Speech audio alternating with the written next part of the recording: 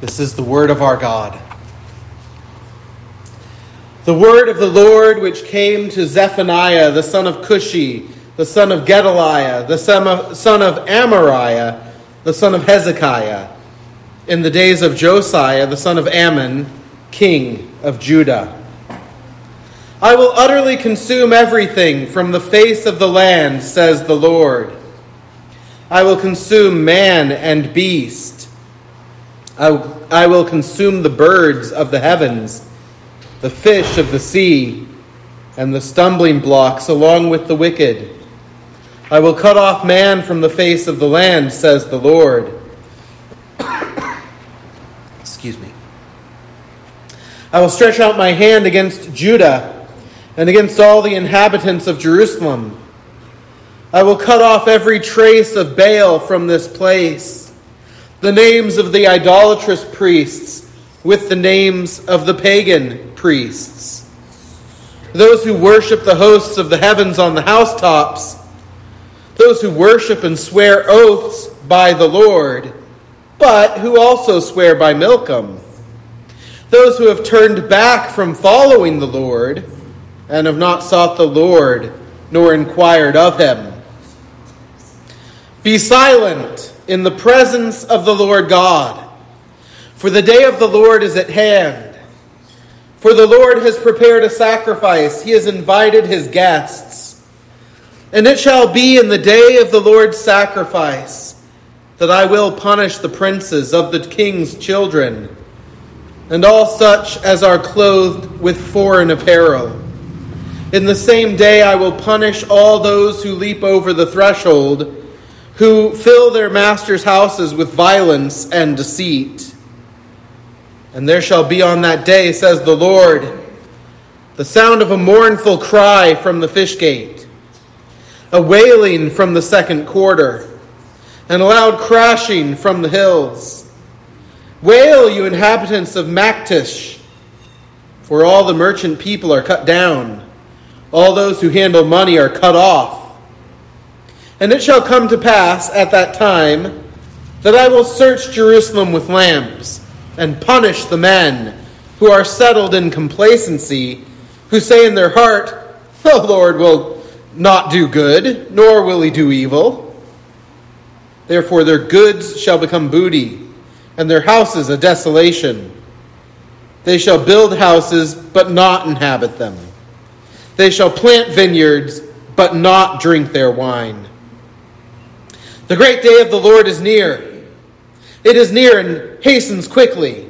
The noise of the day of the Lord is bitter. There the mighty men shall cry out. That day is a day of wrath, a day of trouble and distress, a day of devastation and desolation, a day of darkness and gloominess, a day of clouds and thick darkness, a day of trumpet and alarm against the fortified cities and against the high towers. I will bring distress upon men, and they shall walk like blind men, because they have sinned against the Lord. Their blood shall be poured out like dust, and their flesh like refuse. Neither their silver nor their gold shall be able to deliver them in the day of the Lord's wrath, but the whole land shall be devoured by the fire of his jealousy. For he will make speedy riddance of all those who dwell in the land. Gather yourselves together. Yes, gather together, O undesirable nation. This is the word of our God. Let's pray. Our Father in heaven, this heavy passage, may it weigh upon the scales of our hearts, and in Christ may we not be found wanting.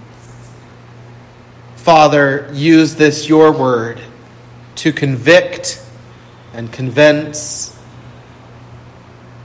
and use also the preaching of your word today to comfort.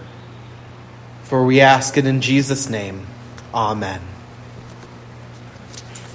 Well, we looked at Zephaniah 1 last week, and I had to break off the last point from my sermon. I mean, I was smart enough to know that several days in advance. But there's so much in this passage. We thought last week about God coming in judgment, and when he comes in judgment, all men will be cut off from the land. That is, all will be subject to the final judgment. Just as Israel in days not long after Zephaniah would all be subject to a temporal version, a pointing ahead version of judgment when the Babylonians came. Being royal wouldn't save you from Nebuchadnezzar. Being a merchant with a lot of money wouldn't save you from Nebuchadnezzar. All would come under the judgment. And that was to point them ahead, as Zephaniah is pointing us ahead to the last day.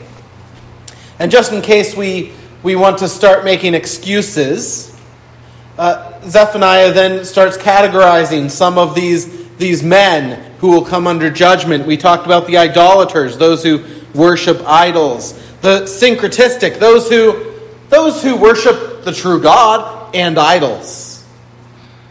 I'm doing both. I'm covering my bases. I'm a member of the church. I go to church on Sunday. I also have my horoscope, or whatever the syncretism might be. And then we talked about the apostate, those who at one point are part of the visible church.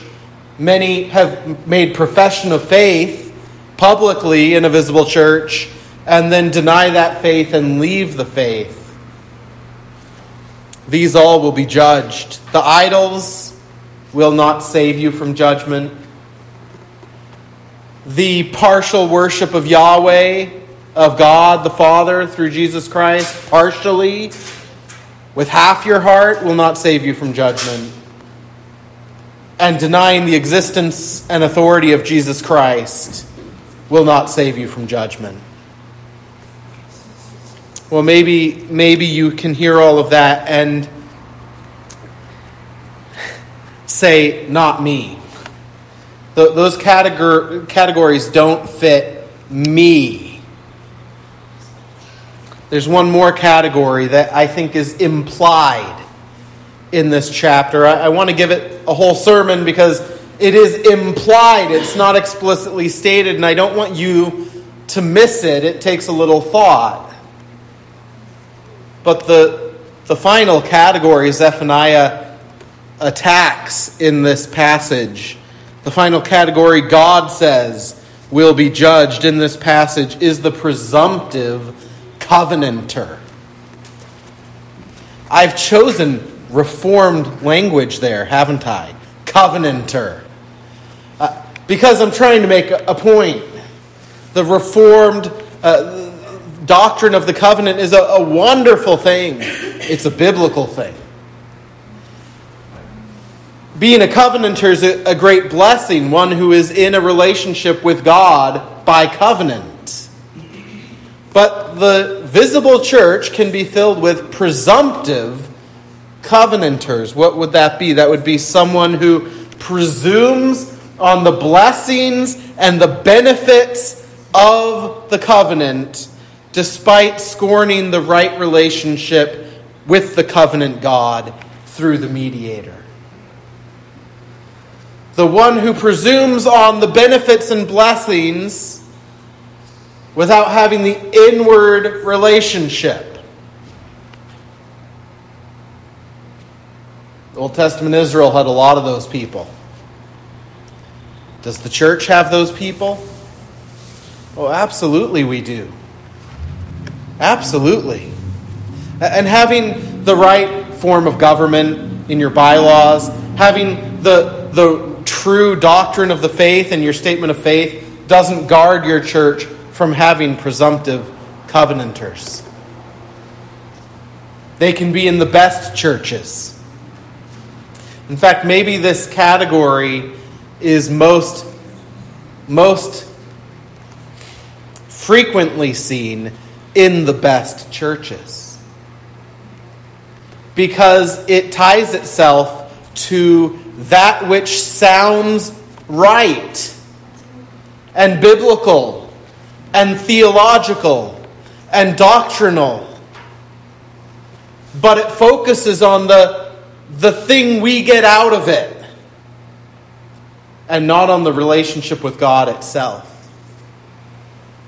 And so in the church today, there is this tendency, and this is the challenge of Zephaniah 1, to faithful church members to examine our hearts.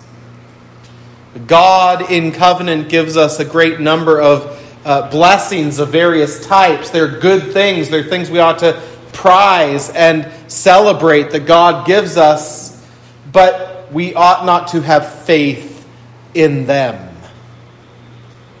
Like visible church membership. It's a real blessing that I think many of us feel, that having our names on a piece of paper,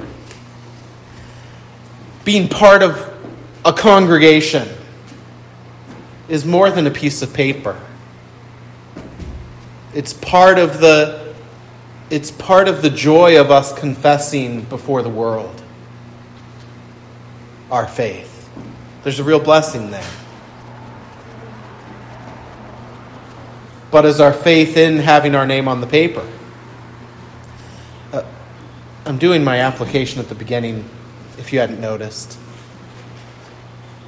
What about baptism and the Lord's Supper, signs and seals of the covenant of grace, things which covenanters ought to celebrate? You ought to celebrate your baptism. If you haven't thought of it since it happened, shame on you. You ought to celebrate that, but you ought not to put your faith in it.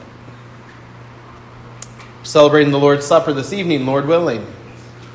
It's a beautiful blessing of the covenant of grace to nourish and nurture weak hearts. But we ought not to put our faith in eating the bread and drinking the wine, the juice. Tithing might be another example. And our text makes quite clear that your money won't get you out of judgment. Not even the money you toss in the offering plate. Yeah, we can have the real temptation to be presumptive covenanters. And I want you to hear what God says to the presumptive covenanter. Gather together, O undesirable nation.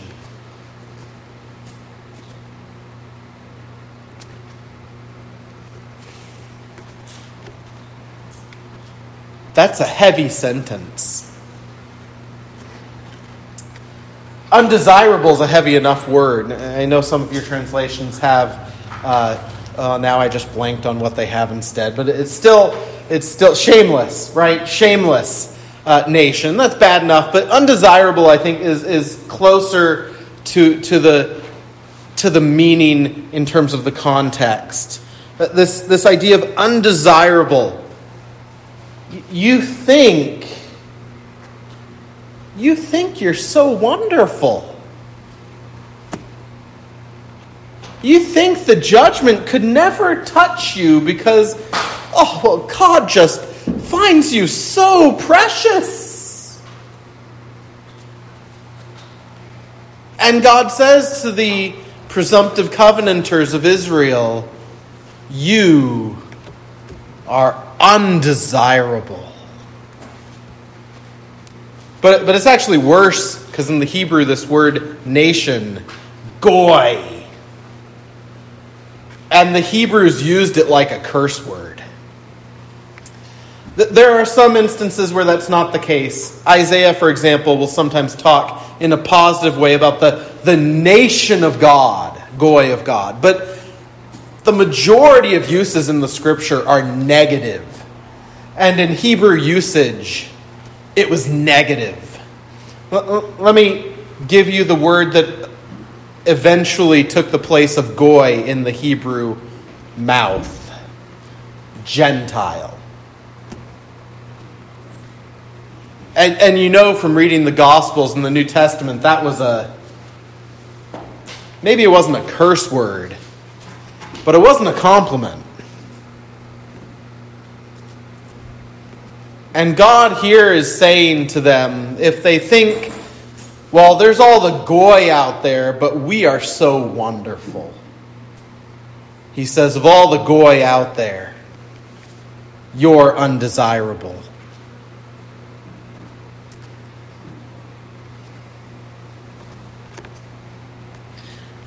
Let's think about the idea of presumptive covenanting in chapter 1. And then we'll pick up again with this idea of goy and nation next week, Lord willing. There are a number of covenant administrations in the Old Testament. Things which the Israelite prided themselves with. Abraham is our father. We were with Moses at Sinai. David is our king. And the northern 10 tribes of Israel may already be off in exile, but we who are left in Jerusalem, David is our king. And even something that was broader than just Israel. The covenant, for example, made through Noah with all creation. What is sometimes called the covenant of preservation. Israel knew about it. Israel talked about it. The world forgot about it. And so in our text in verse 3, Zephaniah uses language that is very reflective of the language that we find in Genesis chapters 8 and 9. Genesis 8 verse 20 through Genesis 9:17, where God through Noah to creation declares, man is so wicked. And the flood didn't fix that. That if I punished the world with a flood every time a generation arose whose hearts were incredibly wicked, even if the only men on earth were members of the visible church, I would destroy this world every generation. But, he says through Noah to creation, I covenant not to destroy the world each generation. I will not flood it again. Why? For the sake of the beasts and the birds and the creation itself.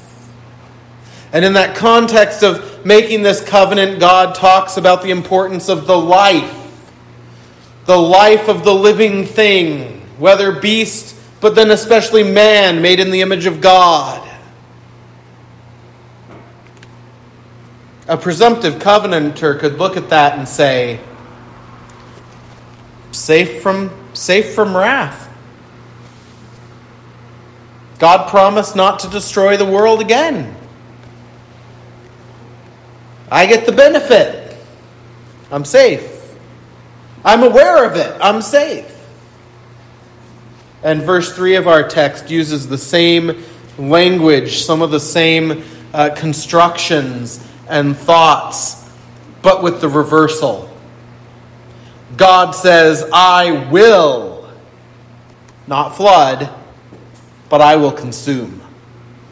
I will consume the man and the beast and the birds of the heavens and the fish of the sea. Notice that also reflects on the 5th and 6th days of creation, but in reverse.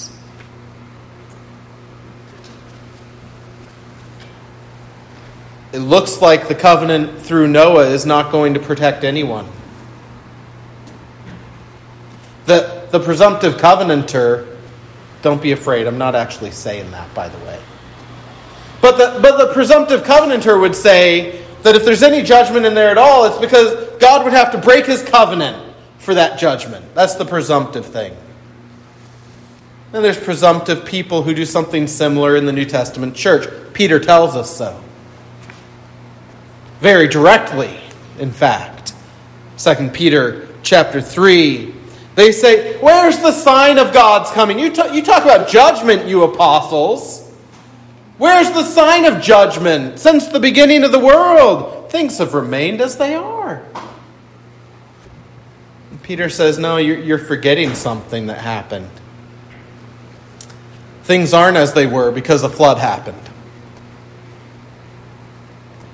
Oh, but Peter, he made a promise after the flood not to judge again. No, says Peter. He made a promise to wait until the heavens and the earth pass away. As long as seed time and harvest,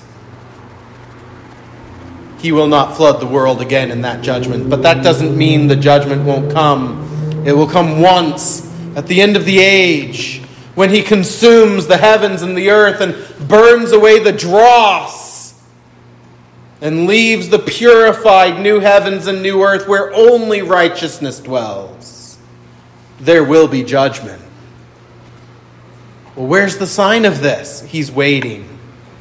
Peter says, the Lord is not slack concerning his promise, as some count slackness, but is long-suffering towards us, not willing that any should perish, but that all should come to repentance.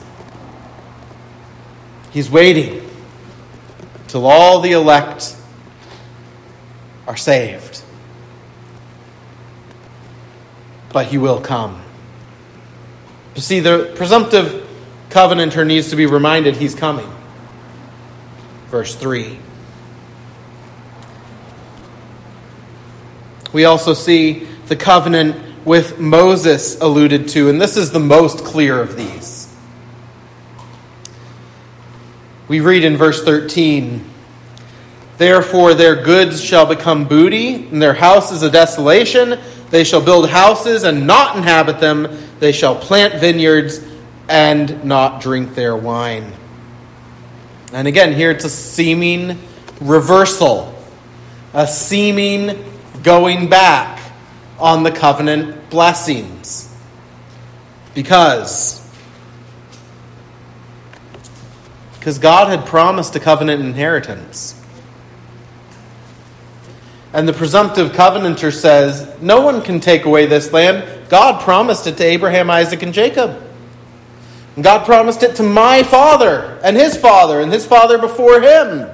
This land is mine in covenant with God as a promise.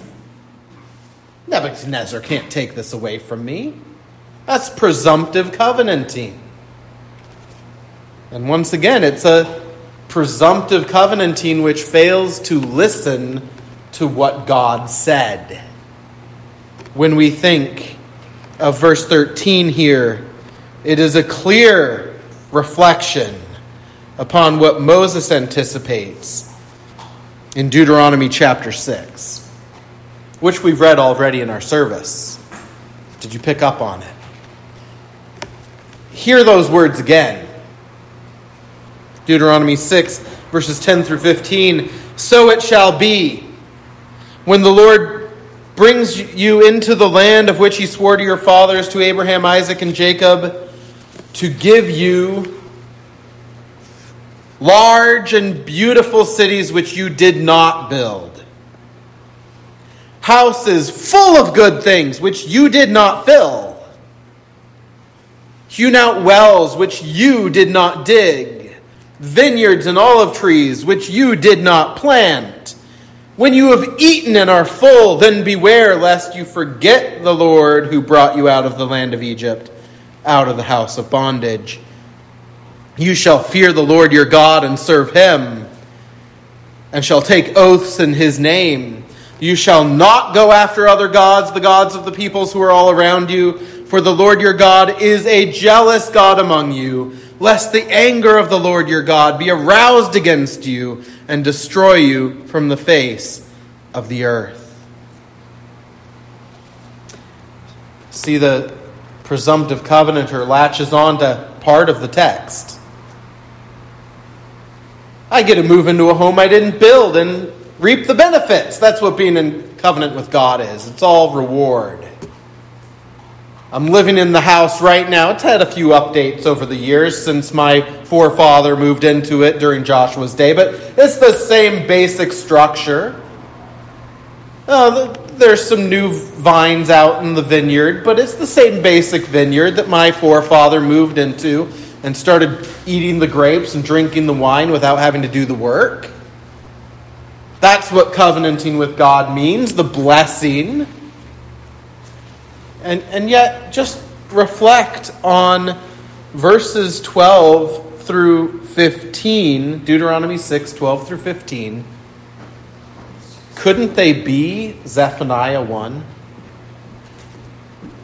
Worshipping idols, forgetting the Lord your God, not taking his jealousy seriously and faithfulness to him seriously, not believing that God will do good or evil, not trusting that he will destroy the wicked. It's Zephaniah 1, but stated in the covenant declaration of Deuteronomy 6. But the presumptive covenanter ignores that and latches on to the benefit package. The benefit package.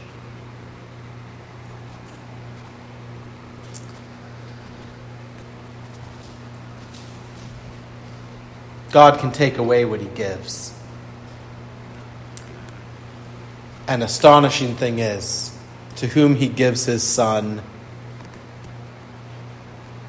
he will lose none.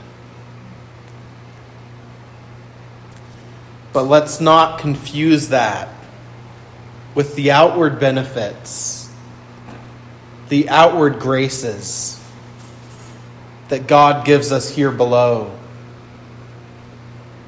The things that are signs that point to eternity. The physical things that point our way to the spiritual reality. Let's not conflate the two. The covenant with Noah won't save them from the day of judgment. The covenant with Moses won't keep them from losing their homes. They'll do the work, but they'll lose the house. It's not even just that they lose the house and the vineyard. Their outward religion is going to include them doing a lot of work that gets them nowhere. But there's a third covenant alluded to here in verse 8. And that is the covenant with David.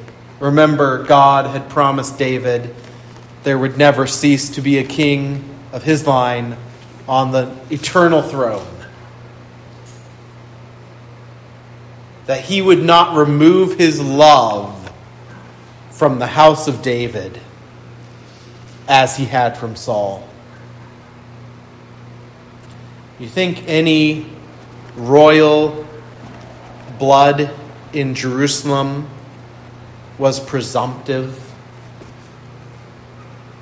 Maybe Jerusalem falls, but at least I'll be safe because I'm a son of David. Verse 8. And it shall be in the day of the Lord's sacrifice that I will punish the princes and the king's children and all such who are clothed in foreign apparel. Now that last phrase could mean one of two things. It could just refer to them being rich. They can afford foreign apparel. But I think it says something more than that. Here's the line of David. And they are making friends with the world. They are dressing like the world. They are trading with the world. They prize the riches of Egypt. And we know from history, literally, they prized the horses of Egypt, for which they were not to trade. Being of the line of David will save no one on the last day, unless they have the blood of David's greater son as their security.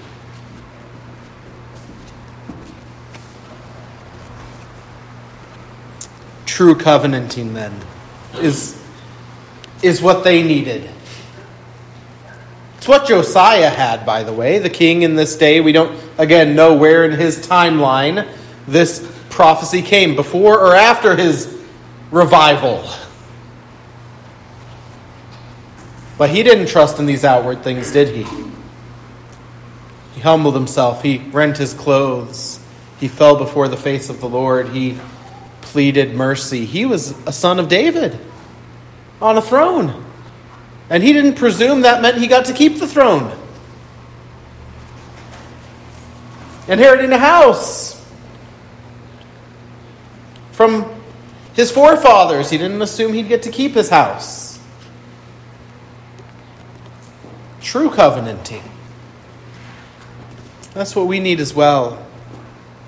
So let me make a few things clear about my allusions to these seeming reversals of the covenant in Zephaniah 1. First, Zephaniah is not saying God's covenant promises fail. He's not. Nor is he saying that those who are in covenant, truly, spiritually, by faith, can lose the grace they have received. He's not saying that either. Rather, he is confronting those who trust in the promises and the benefits, but are not truly reconciled to the covenant God.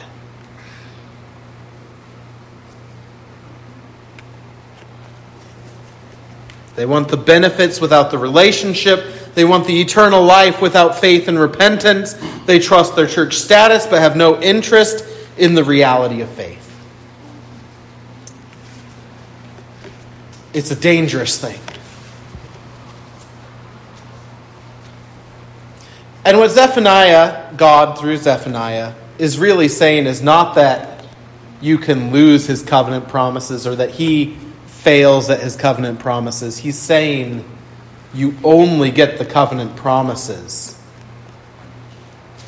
when you have the spiritual reality. That the covenant promises are only for such. They're only really a benefit to any when that person is in true relationship with God. Now, what benefit was it to be born in Israel? Well, there was an outward benefit, wasn't there? Of all the places you could have been born in the world in Josiah's day, this was the one that had King Josiah and a couple of godly priests and Zephaniah preaching. The others, those pagan children, they didn't hear this and the following call to repentance we're going to look at next week. That's a benefit. It's only a benefit if you respond to it by faith. It actually condemns you further if you reject it. A greater condemnation. That's why, of course, the New Testament says few should become teachers. There's a greater condemnation with more knowledge.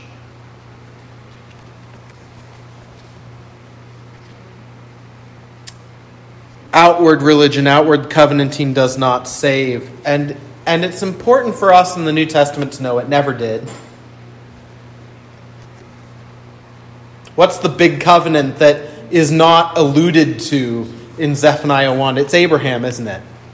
It's the one I didn't hit on today yet. Here we go. Was Abraham a covenant that brought eternal benefit just outwardly? No. The prophet Jeremiah, not long after Zephaniah, will say that the circumcision of the flesh, that's the sign of the Abrahamic covenant, isn't it? The circumcision of the flesh will avail you nothing if your heart isn't circumcised too. And so he'll declare the need for Israel to be heart circumcised. Of course, that wasn't just some new revelation through Jeremiah. Hey, guess what? All this outward stuff you've always been taught, it's not enough anymore, guys. You need the inward. No. Moses, in the Mosaic covenant, reflected on the covenant with Abraham, and he said, Deuteronomy 10:16, circumcise the foreskin of your hearts. And then later in that same covenant book, Deuteronomy, he will reflect upon the fact that although we are told to circumcise the foreskin of our hearts, we are not capable as sinners of doing that. And so in Deuteronomy 30, verse 6, he declares, the Lord will circumcise your heart. The outward avails nothing if you don't have the inward reality, says Moses about the Abrahamic covenant, says Jeremiah about the Mosaic covenant. We must have the right view of ourselves. Beloved, you are not more desirable than the rest of our neighbors. You're not. We aren't. Left to ourselves.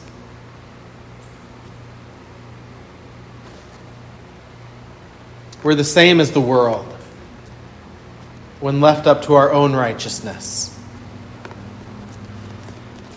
And sitting here together once or twice a week doesn't change that, if that was all we were relying on.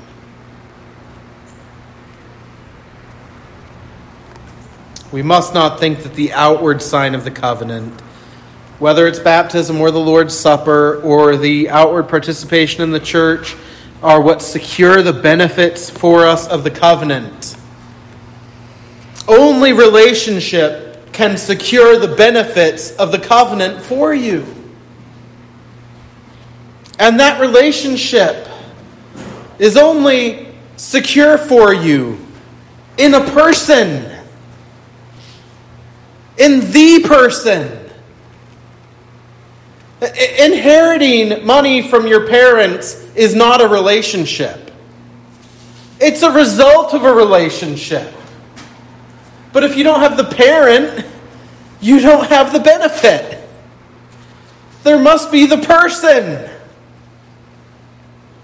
Our Lord Jesus Christ, the mediator of the covenant of grace, the testator of the will, who secures for you the benefits, but only when you are in Him. So we are only understanding covenant and sacraments rightly if we see them imaged in the work of Christ. In the sacraments, we aren't seeing me and what I've done. We're seeing Christ's work of claiming us and cleansing us and redeeming us, and in the Lord's Supper, sustaining us as well. Not us being good or better. We are undesirable. But although He had no beauty that we should desire Him, He was desirable. For the Father said, "This is my beloved Son. In Him I am well pleased." And when we look in faith to Him alone, then we do know the fullness of the benefits of the covenant, the promises of being a desirable nation by grace. Hear how Peter expresses this in his letter. Coming to Christ as to a living stone, rejected indeed by men, but chosen by God and precious. You also, as living stones, are being built up a spiritual house, a holy priesthood, to offer up spiritual sacrifices acceptable to God through Jesus Christ.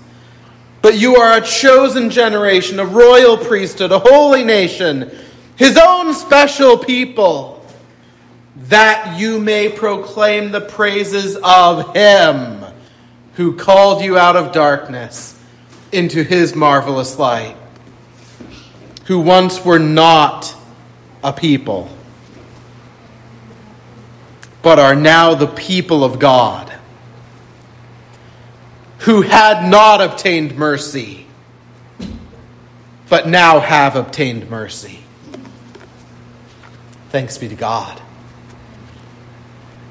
The Lord is coming. Don't presume the blessings or trust the benefits.